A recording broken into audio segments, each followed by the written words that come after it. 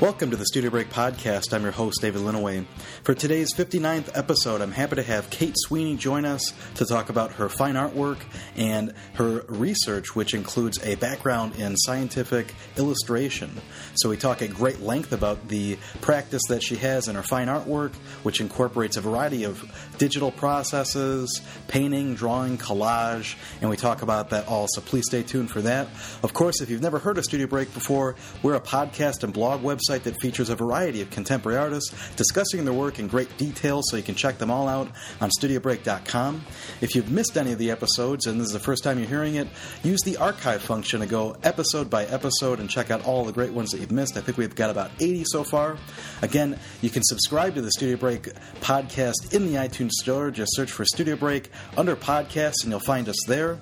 Again, if you happen to like us and you've been listening for a while, we always appreciate when you leave some comments, as it just generally gets a little bit more visibility in iTunes, which is kind of important. So we hope that you can leave us some comments if you like the podcast. Again, you can follow us a variety of ways, including our Facebook page, which provides a number of updates, past guest announcements, show announcements, opportunities, things like that. So please like our Facebook page. You can also follow us on Twitter at Studio Break, so please do. And of course, if there's any cool articles or artists that you think would be interesting to look at, please share them there. Lastly, I just recommend that you go to Kate Sweeney Fine Art before this interview, or check out some of the other images as you're listening. It's always helpful to see what we're talking about. So please go ahead and do that. And here's our interview with Kate Sweeney. Stay tuned.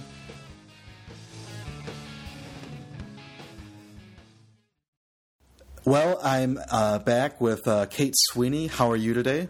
I'm doing great. How are you? I'm doing excellent, and it's a pleasure to have you on and to let me pick your brain about your work and your studio practice. So thanks again. Well, it's a great pleasure to be here with you, David. Well, as you know, and we talked a little bit about this because we interviewed Liz Tran not too long ago. We always start off with a little bit of a background to just kind of get an idea of where people are from and, what their experience is like and how that's all shaped into their studio practice. So could you just talk a little bit about where you're from and, some of your experiences growing up? Well, I'm originally from Detroit, Michigan. I grew up there, and I went to school in Michigan. I went to University of Michigan, both for my BFA and my MFA, which was in medical and scientific illustration.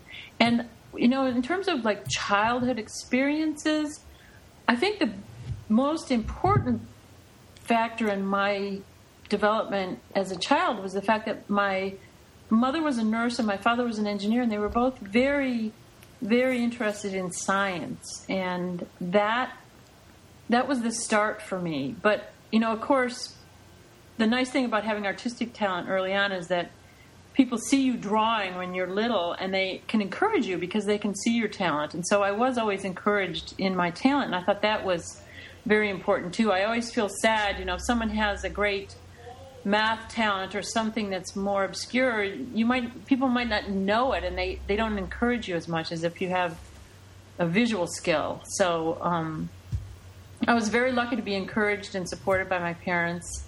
And growing up in Detroit, I don't think that was all that significant, to tell you the truth, the area. I mean, maybe it was good because I had to escape in my mind from Detroit. But the most significant thing was a love of science as well as art from a very early age.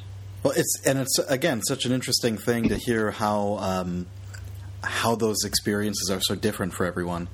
Well, how did you wind up kind of slowly coming to it? Was it something that you, when did you come to it, especially if you had that science background? Did you explore it in high school, or was it something that came later? Well, I was always, I was known as an artist, basically, ever since I could remember, since I was tiny. So I always knew I was an artist in a way, and I was always encouraged, and I was always doing art things, and I took outside of my regular public school, elementary school, once in a while I could take little drawing activities outside of that, and that was very encouraging. And then when I was in high school, I started working for two artists in their business, which was, one was a painter and one was a weaver. They both actually worked at Cranbrook Institute of the Arts, which is a very big deal art school back in Michigan. They have a very fine program.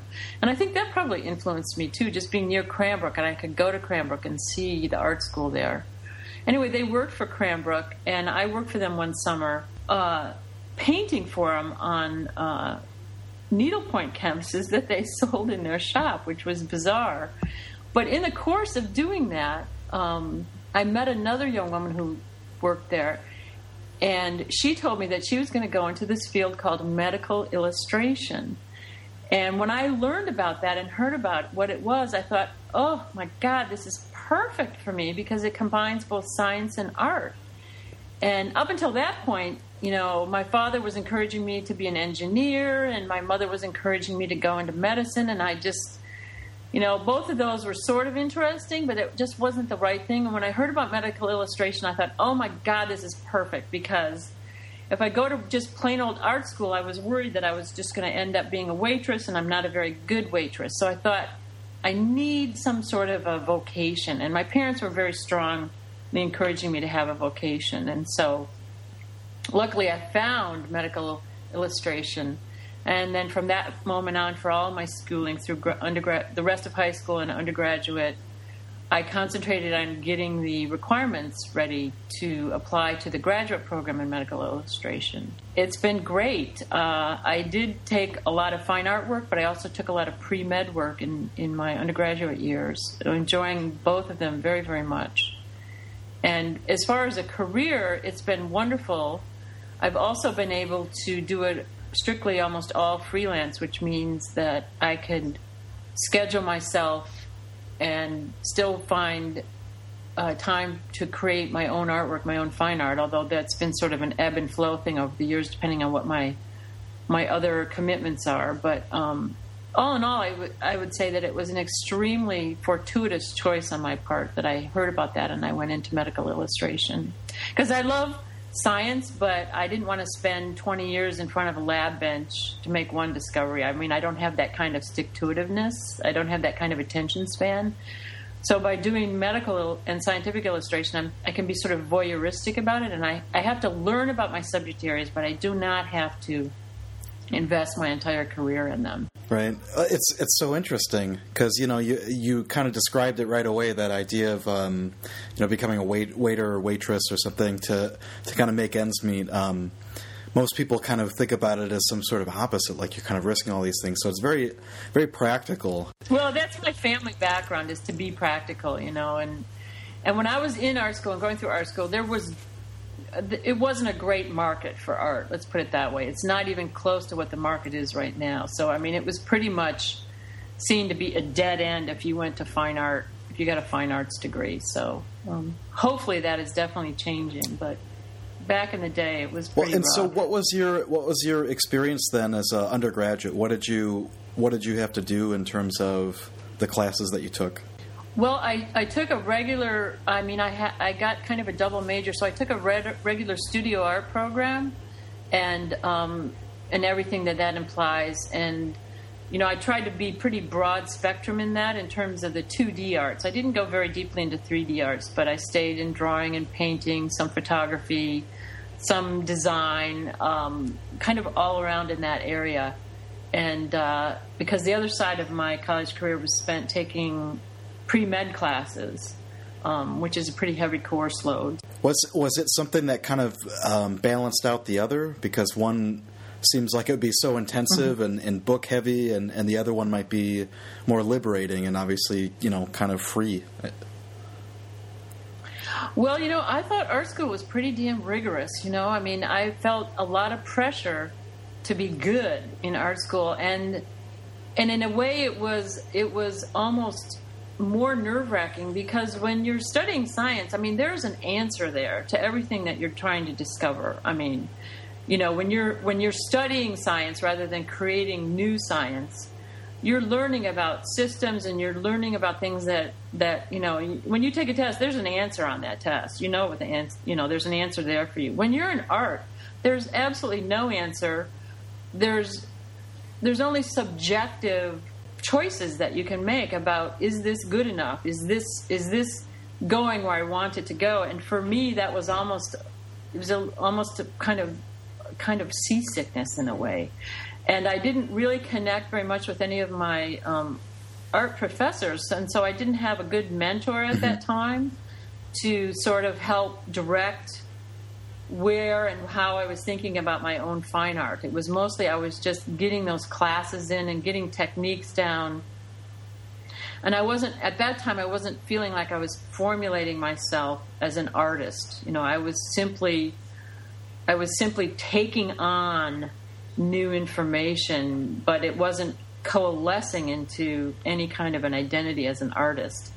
And I think that artists, like Liz is a good example. I think she came out of her art school education with a strong identity as to kind of what she was all about as an artist. And I don't think I really felt that at the end of my formal arts education. I think that came much later. Well, and so I'm curious too, though. I mean, in terms of just the way that you use your hands, or in terms of being, very technical, is that something that appeals to the way that you just think about how you work through something, as opposed to, I don't know, I guess kind of how you're talking about, like, I mean, again, I can't really think about something super, super technically. If I were to sit down and draw it, it would be, much looser. So, I mean, is it a process for working with you that you are kind of really, I don't know, thinking about how technically proficient you can be with the material if you're using it, or? Well, see, this is a really good question, David, because I am not a very disciplined person. And the field of medical and scientific illustration is extremely disciplined because you must get it right. And you are always working for a client, which I actually really love. I love having a client to work for. But you have to, I have often said that it was me, pounding my square peg into that round hole, I mean, I didn't have very much discipline when I came to the medical illustration part of my education and my career. I really had to force myself into that. But in the end, I think it was a very good thing. And I know what you're saying is that when you're an artist, you're always trying to free up your mind and free up your thinking and see where things go. And I love that aspect of it. But I also like sort of the rigorousness of thinking that's required with medical illustration I spent years as an airbrush artist, using the airbrush as a medical illustrator. If there's anything that's going to drive you batshit crazy, it's the airbrush. I mean, you really have to be meticulous and precise and so procedure-oriented. And I am not a procedure-oriented person. I'm just sort of like, I don't want a recipe. I just want to make stuff. But with something like the airbrush, you really had to become disciplined about your technique. So those things were hard on me, but in the end, I think they were good in terms of forming a strong work ethic and also learning that you just worked all the way through to the end and you didn't stop halfway. I mean, when I see art school art or when I've taught students, one of the biggest lessons I try to teach them is that's a really great piece, but it's not all the way done. I mean, have you taken it as far as you can take it? Don't stop halfway. And I think artists are a little afraid of that. And so when I taught, I often told my scientific illustration students, we're going to do this project, we're going to do this technique twice. And the first time, I want you to ruin it. I want you to take it so far that it's ruined, because I want you to know where that edge is. I want you to know where something is ruined, where it's gone too far, so that when you back out of that, when something's also done.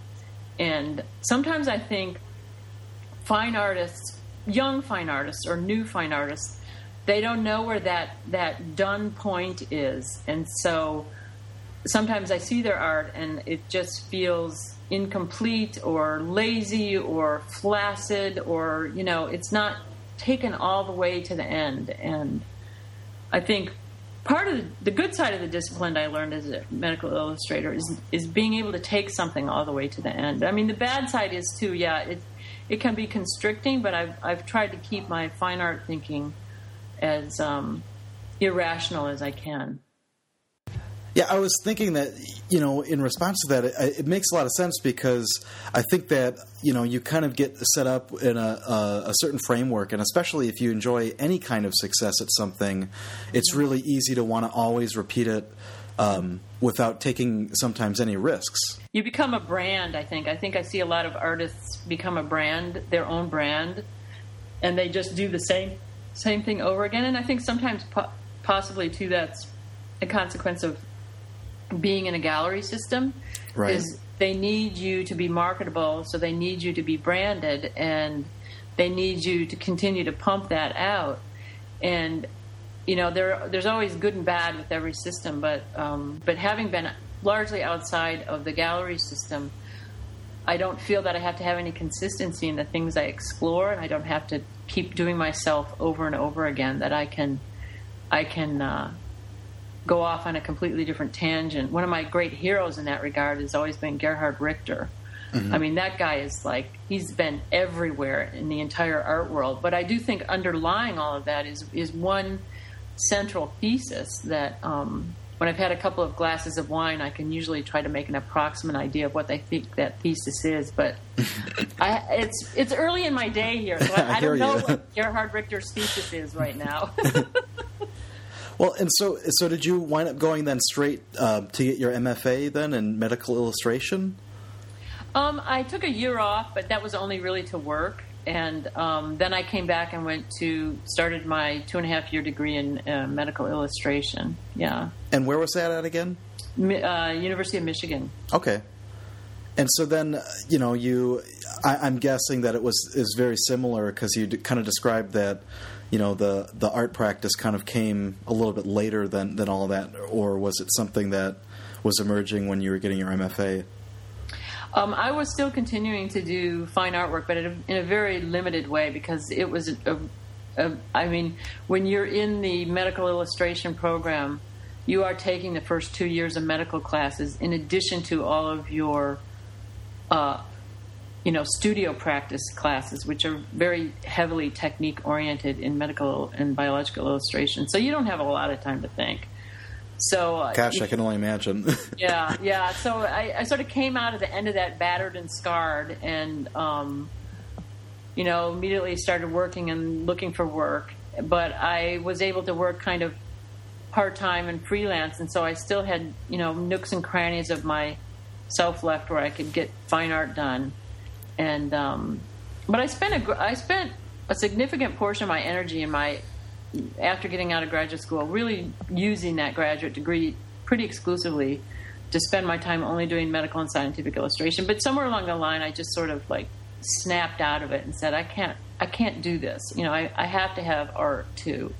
So I sort of came back to the fine art aspect of my my original career goals.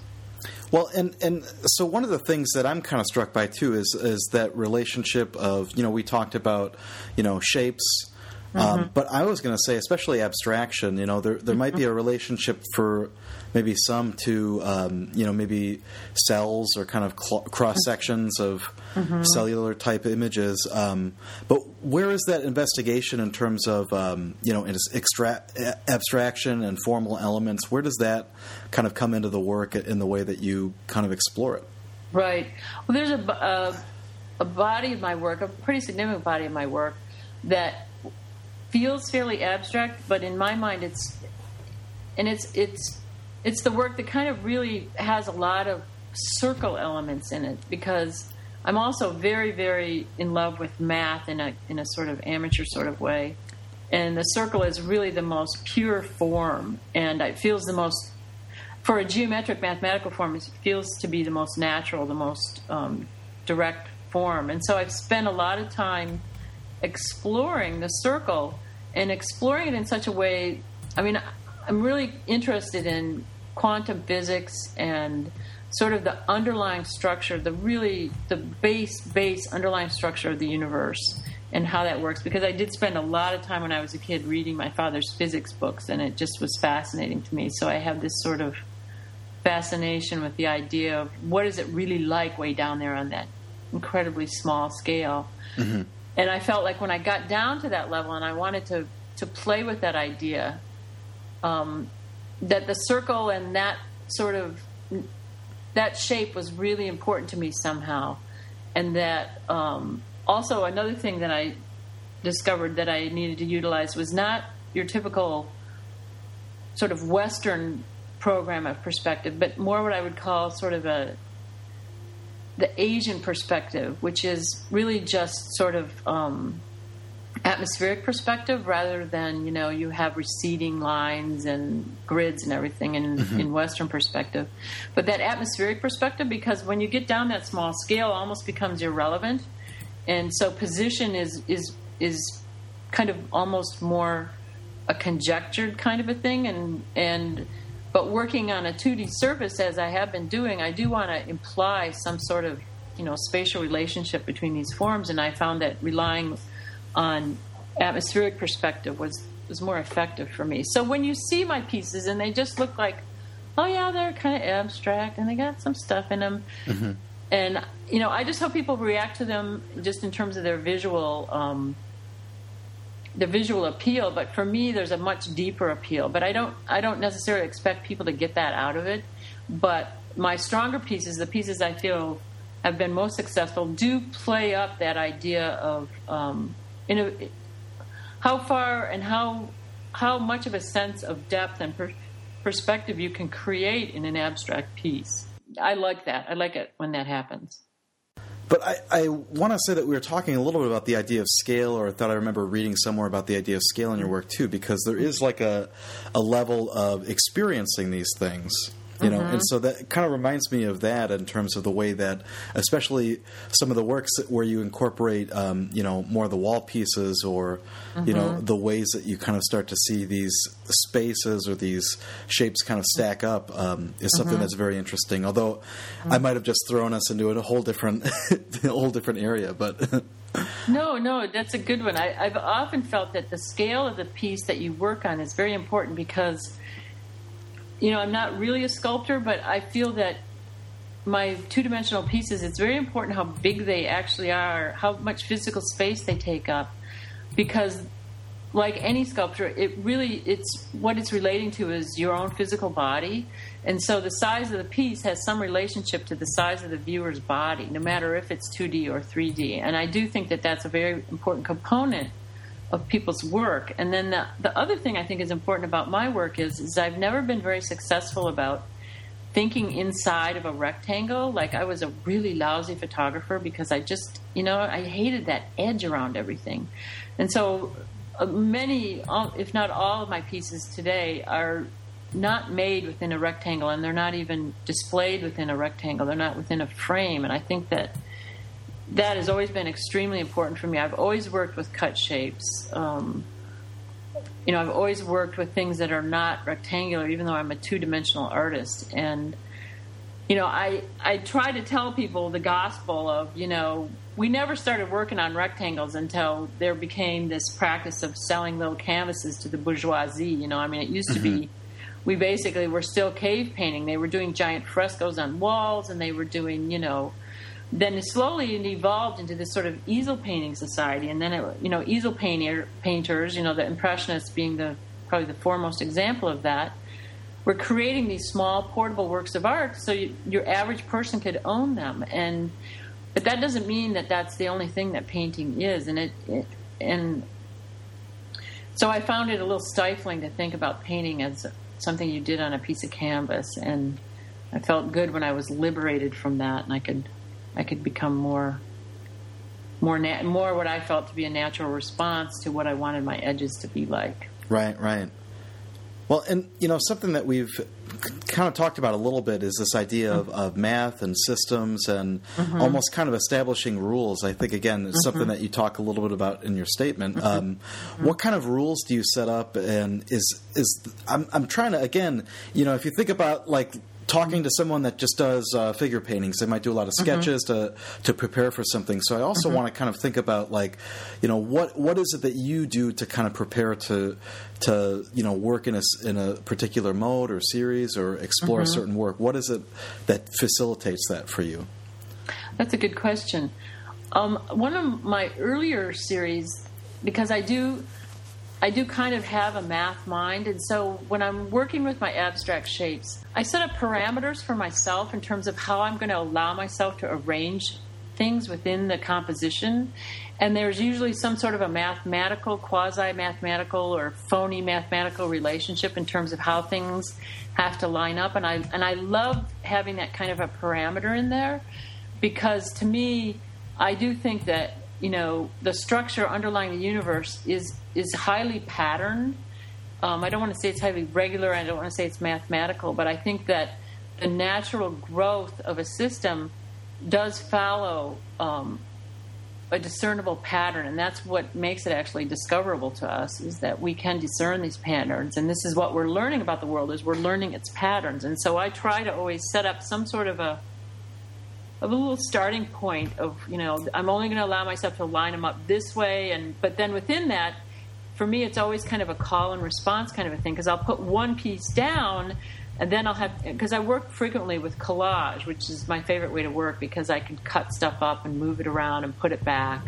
So I don't do a lot of sketching before I start working. In fact, I hardly do any. I just like start with my parameter and start with my elements and just start composing. It's kind of like you're composing a musical score in a way. You know you have your certain way that the notes are going to go together depending on what musical system you're using. And the most freeform thing I do, particularly when I'm doing collage work, is I'll go into the printmaking studio for a couple of days, and I'll make what I call sort of my feedstock. You know, I'll go in and I'll just do monoprinting, and I'll just make all kinds of sheets of colors and textures and patterns. And the beautiful thing about the monoprint press is that you put your ink and your paper in there, and you have no idea what's going to come out the other end, because everything changes in the whole process. And that's extremely exciting to me, and that's sort of the spontaneous aspect of it that I like. So I get all this sort of base, you know, working elements done, and then by going back in through the cutting up of collaging, I can take parts of each one of those things and I can put them all back together in different combinations, and then I can join them all together into one piece. And so for me, it's sort of a little bit of spontaneity, a little bit of you know, parameters, more spontaneity, more parameters. And so it's kind of the story of my life, I guess, really, when you think about it, you know? I mean, I appreciate patterns, and I appreciate, you know, structure, but I also know that the real font of creativity comes out of the spontaneity of things happening that you can't expect. And so I try to combine both of those things into my work, my fine art work as well. Well, one of the things that occurs to me, and again, there's so many things that I can respond to and question, because it's very interesting, a lot of that, you know, and especially to kind of explore the different ideas that we all have with process, and I think especially the way that you balance out certain aspects that are experimental versus that kind of system, you know, that way of working, so that there's a balance between taking risk and then also things that you know should hopefully work out if you kind of follow through on them long enough. Oh, God, nothing ever works out for me, David. I am constantly, every body of work I do, and I hate myself for this, I have to get a brand new technique, brand new materials. It's terrible because I'm constantly starting over, but that's what makes it exciting for me, you know, like I never did encaustic, and I started this whole body of encaustic work, you know, and I worked in that for a while. And then I've never done, you know, working in acrylic paint on Mylar before, but I knew those two materials separately, and I thought I want to combine them together. So I did a whole body of work based on that, along with plastic pencils, you know, and that was like a whole new learning experience, how to deal with those materials. And a lot of my wall installation pieces, I'm constantly working with materials that drive me insane, but that's what makes it exciting. That goes back to what we were talking about earlier, is that I don't want to repeat myself. I don't want to just say, this is what I do. I do oil on paper, and that's all I do. That's all I've ever done. I mean, I would be bored to death. So I'm constantly looking for some new thing to use, because it's kind of exciting that way. And it just puts more tools in your belt. And, you know, I find that I can go back when I'm exploring something down the line, and I can pick up something that I've used from before. I mean, still to this day, as much as I hate airbrushing, I'm using a lot of materials and a lot of techniques and a lot of skills I developed from airbrushing in terms of cutting frisquets that allows me to cut shapes, in terms of being willing to work with a rather protracted process, which is what airbrush is, to discipline myself to be able to do that. So, I mean, everything you do in the past always plays out in the future. Well, and it's interesting. Again, I mean, sorry, there's so many different little things that I want to say, but I mean, also just the way that you kind of start to produce all of the things that wind up being in your work, so that every component it's considered, but then you're kind of leaving yourself to kind of compose away from that. So there's kind of a nice relationship there where you don't have to try to produce something or mix, not necessarily all at once, anyways. Right. I never walk up to a blank piece of paper and say, now I'm going to make a painting. I mean, right. I can't do that. I mean, that is probably where people get, blocked, is they think, oh, I've got this blank piece of paper, now I have to fill it with something important. And it's like, I never go there because that is way too intimidating. So I always make components, and then I'm continuing to assemble in components, and it allows me to sort of pull it apart and put it back together again. Another one of my great art heroes is Judy Pfaff. And she's constantly exploring not only new materials, but the way that she goes about composing her things and ruminating on things and putting things in and taking things out and seeing how things work. I think that's where my spontaneity and my creativity happens, is I assemble my materials and then I just see how they're all going to work together. And so that sort of takes the place of the sketching process, I guess, for me. Well, and it leads me to kind of wonder, too, one of the things that we haven't talked about, I mean, we've talked about, roughly what different patterns or shapes or things might look like, but nothing at all really about also the formal elements, the colors. And I'm guessing the shapes themselves are based off of whatever rules you're working with, but how do you determine things like color and what else you're going to use? Because it sounds, to me, I guess it sounds like maybe then that's that time where you can just kind of experiment and just come up with these different things to then respond to almost later. But well, what I think that, people have sort of a certain set of colors that they really gravitate to, and they gravitate to them over and over and over again. And I know that's true about myself, that I always go for, like, I gotta have cadmium red, and I gotta have that deep aqua. And it's like, give it a break, I say to myself. So that's why I like to go on the monoprint press and just put all kinds of inks on there.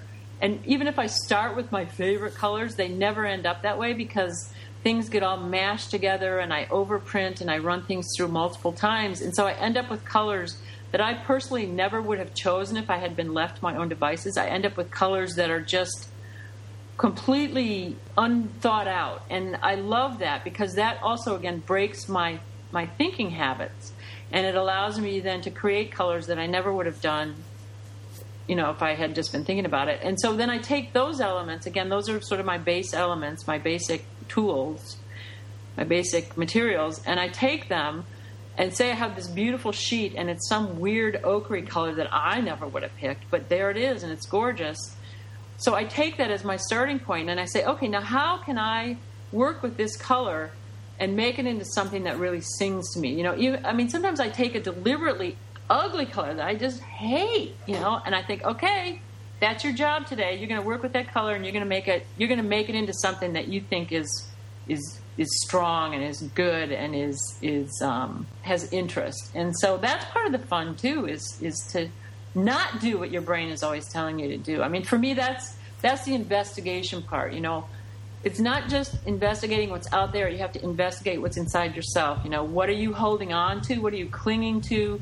What are you afraid of ruining? And I always ask myself, what are you afraid of ruining here? And then I generally, if I'm having a brave day, I try to ruin it because that always takes me to a brand new place. That's very exciting.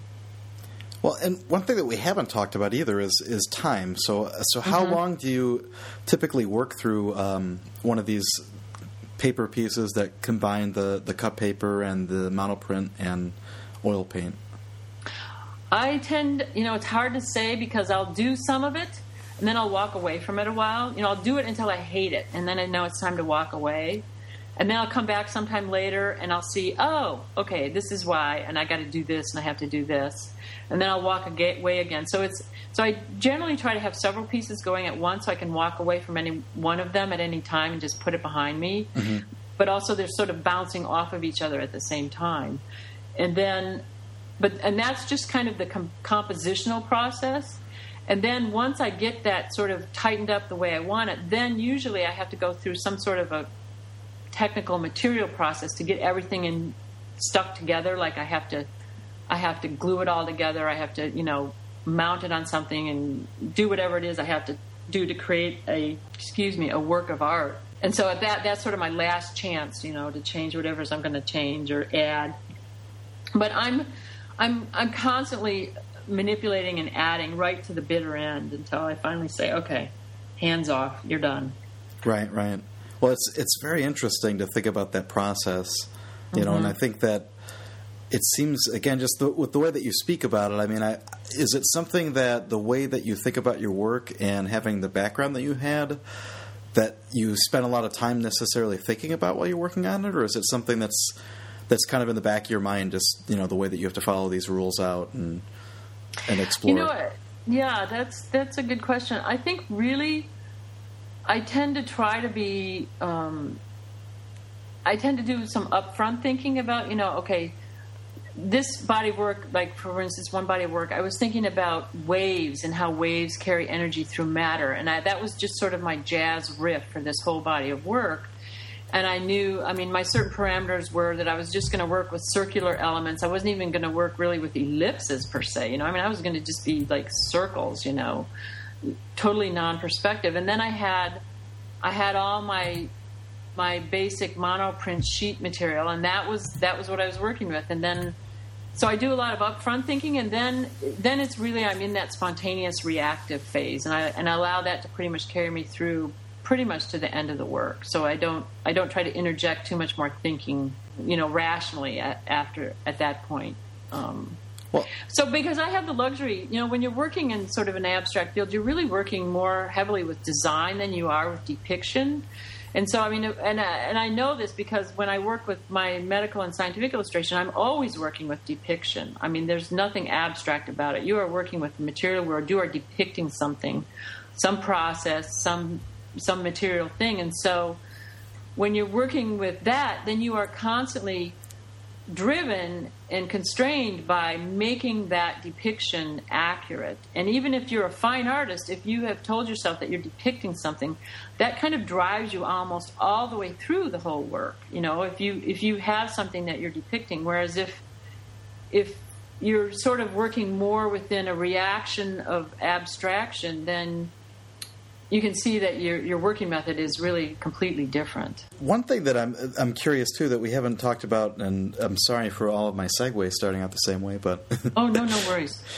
Well, I was curious about the way that digital process might influence your work too, because I noticed that mm-hmm. there's a number of bodies of work that incorporate that earlier, and then also mm-hmm. your most recent bodies of work that literally are more digital printed. Right. So How does that digital process influence the way that you work?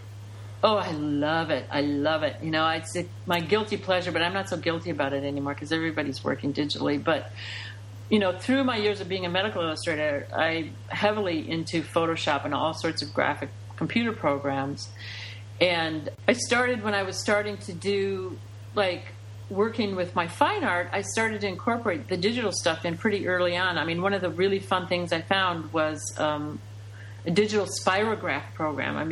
You remember spirographs, right? It's just fantastic. So I found this program, a computer program, to make spirographs on your computer. And I just had so much fun with it because it was like you basically, really what you're doing is you're setting up an iterative mathematical equation to draw these very complicated geometric forms. So, it was just perfect for me. So I sort of started there, and I also started just bringing some of my materials, my monoprint sheets, I would photograph them and bring them into Photoshop and start working with them just to kind of get a beginning of, how am I going to shape these and how am I going to collage me? So I did a little sketching in that area. But then pretty soon, I realized what I really wanted to do was I have all sorts of mechanical drafting tools to draw circles and ellipses and curves and, all that sort of stuff to do it by hand. But I've evolved, and now I actually have this wonderful new printer that I can take my computer digital files, and now what I'm doing is I'm actually printing those lines and elements directly onto some of my sheets of mono-printed paper, and then I have beautiful cut lines and I have beautiful interior lines, and it's an extremely exciting thing, and I'm just starting to delve into that.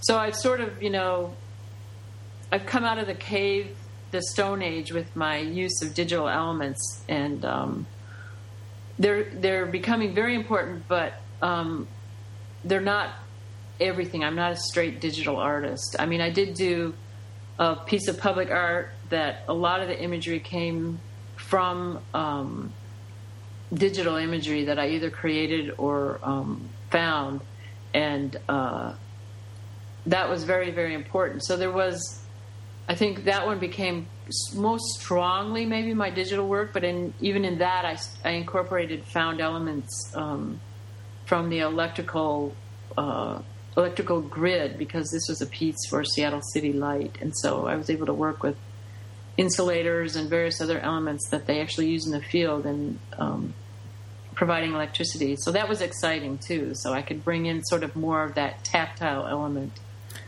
to get away from just strictly that sort of uncanny digital surface that can happen. Well, it's interesting that you kind of come up with all these different ways of working that you can then kind of feel free to kind of intermix and play around with them too. It really is that illustration. When I always tell my students, you want to have the most tools in your box, and it seems like, again, you've got a huge depth to be able to draw from.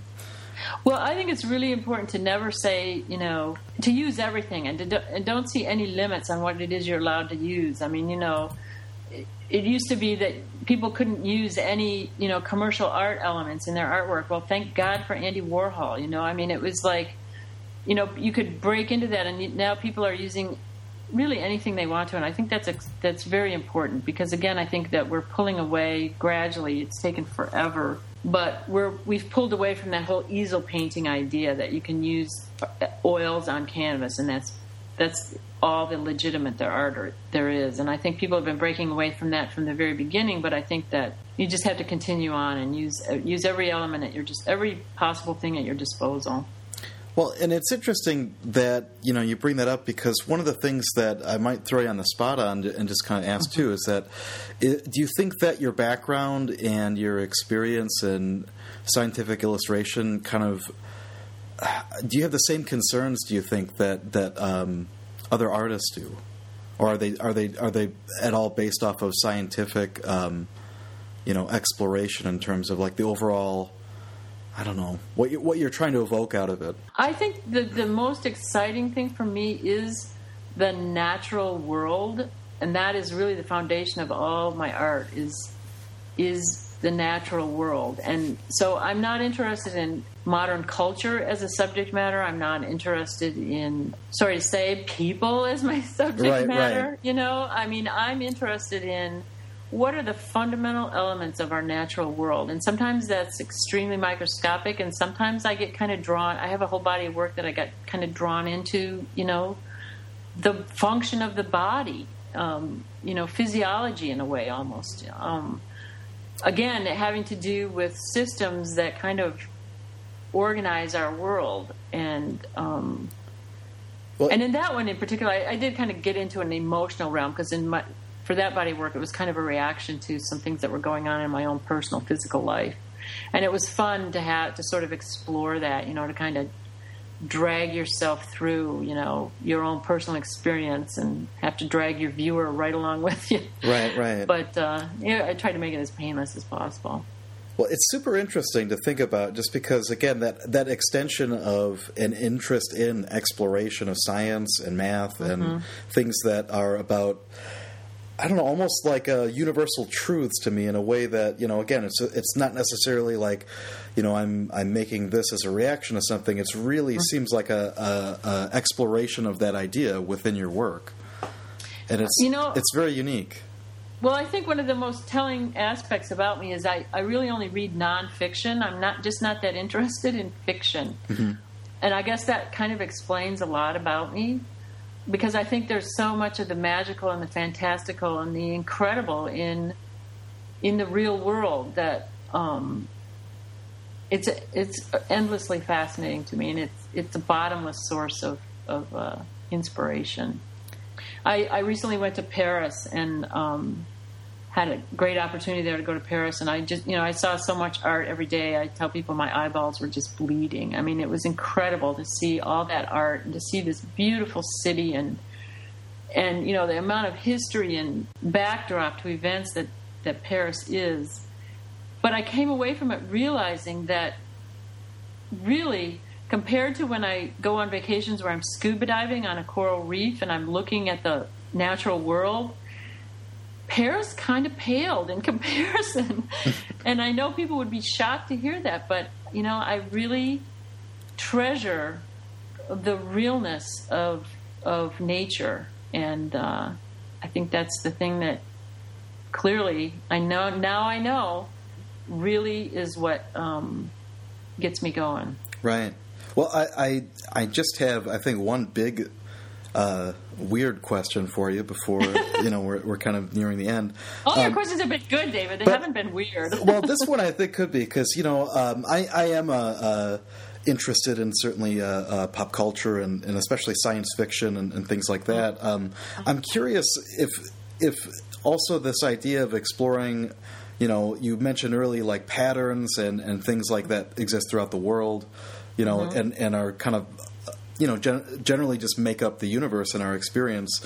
What do you ascribe to the idea? I don't know, something like simulation theory. Is that something that's interesting in terms of the way that, I don't know, there might be a world that we just don't understand and we're slowly understanding it, and I could be totally misinterpreting some of the things that you were talking about earlier, but that's that science fiction side of it. Right, so a simulated world. Well, there is some talk of that. I mean, there's lots of theories about, what is our universe really, and one of them is what you and I experience as reality is simply a simulation. It's a hologram. It's just a projection, that it's not real.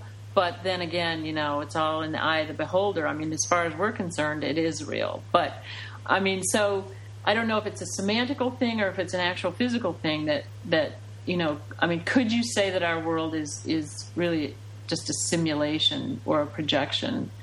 And so it is kind of fascinating. I mean, you're kind of going down a wormhole when you start thinking about that, when you start thinking about, what is our reality actually made of? I mean, if you just think about the incredible qualities that light brings us and our vision brings us, and they come together and to make a coherent world for us that we can actually move through.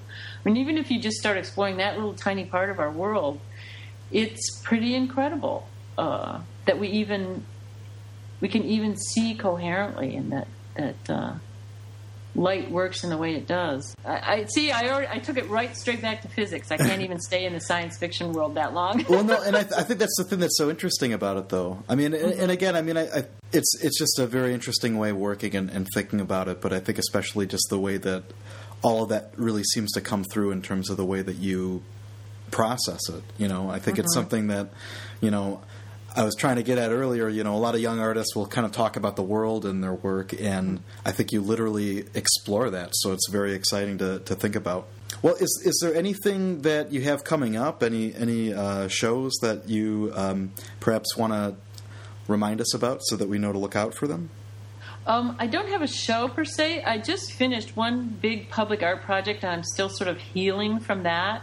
Mm-hmm. And as I said, I'm kind of exploring a couple different new materials processes and techniques, but there's really nothing ready for prime time yet. Mm-hmm. I'm a finalist for another public art project that I don't really want to talk about much. I don't want to jinx it. I don't know when they'll be we'll be moving on to the final decision stage. It's still a little bit up in the air, so that's pretty exciting for me too. So right now, I'm just, I'm going to kind of hunker down in my studio for the summer and explore they're kind of two separate bodies of work. I don't know if one of them will take precedence or not, but one of them involves working with my new digital printer, and one of them is involved with just painting with my little old hand on my monoprint sheets in oil. So that one's kind of more of an organic response to the world. I'm kind of working with flower and organic plant shapes with that one. Mm-hmm. So it's kind of more macro. And then the one that I foresee working with my large format digital printer would be kind of back to more of the subatomic level kind of exploration, because I don't know if I'll ever be done with that, really. Right. Well, I mean, that'll be forever. Well, it'd be interesting to have you back on to actually, especially work through like a specific body of work or investigation that you've been kind of that'd be kind of fun, kind of putting forward to. Because I think again that idea of research and exploring all the little redundancies that can be in a very small field or area is very interesting, because I think again a lot of times people might not see the limitations as a good thing, but in some ways it seems like having those rules and setting it up like that really gives you a way to explore it that's interesting. Well, I mean, I think every artist really does come to his work or her work with even an unconscious set of parameters. I mean, even the materials you're working with, they set parameters. If you have a subject area, that is setting a parameter. If you have a particular color palette or a particular technique, those all set parameters. Mm-hmm. And, so I guess I think I've just sort of maybe made my parameters more conscious in a way, or more, maybe I've made them more rational in a way, at least in that part of it. But I think every artist does do that. There are always parameters. I mean, I think I think you have to be your own best taskmaster and your own best editor as an artist in order to come to the freest point, really. I think that, I mean, it's like they say about raising kids, you got to give your kids, guidelines. You got to give your kids parameters. Otherwise, they don't thrive. They actually fall apart. And I think that's true with artwork. If you don't have parameters, it will not thrive, and it will just fall apart. Right. Well, it'll be, like I said, it'll be interesting to hear more in the future. So thanks again for taking the time to speak with me about your work. Oh, David, it's been really fun. Thanks again to Kate for joining us, and please go check out her website, katesweeneyfineart.com. You can also check out work by me at davidlinaway.com, or use the hyperlink on the Studio Break page on the left sidebar and find it that way. Again, we remind you that we have a variety of podcasts available on Studio Break. You can find all the slideshows, all of the links to their websites, and all of that information. So please go ahead and check them out. You can go month by month through the archive feature and see all the podcasts that you missed out on. There's about 80 of them. So please check it out. And of course, if you like it, share it with your friends. Let them know about it. It's especially great to listen to if you got a commute, or if you're in the studio and you want to listen to someone talk about their studio practice. Once again, you can find us on iTunes. Search for Studio Break under podcast, or use that link on the blog post to find it. Again, we do have a Facebook page that you can like, Studio Break, and again, we provide updates from some of the past guests that we have, their show announcements, as well as preview some of the guests that are coming up. So please go ahead and check that out. And lastly, of course, you can follow us on Twitter at Studio Break. So please go ahead and do that. And without further ado, that's our episode for this week. We'll talk to you real soon.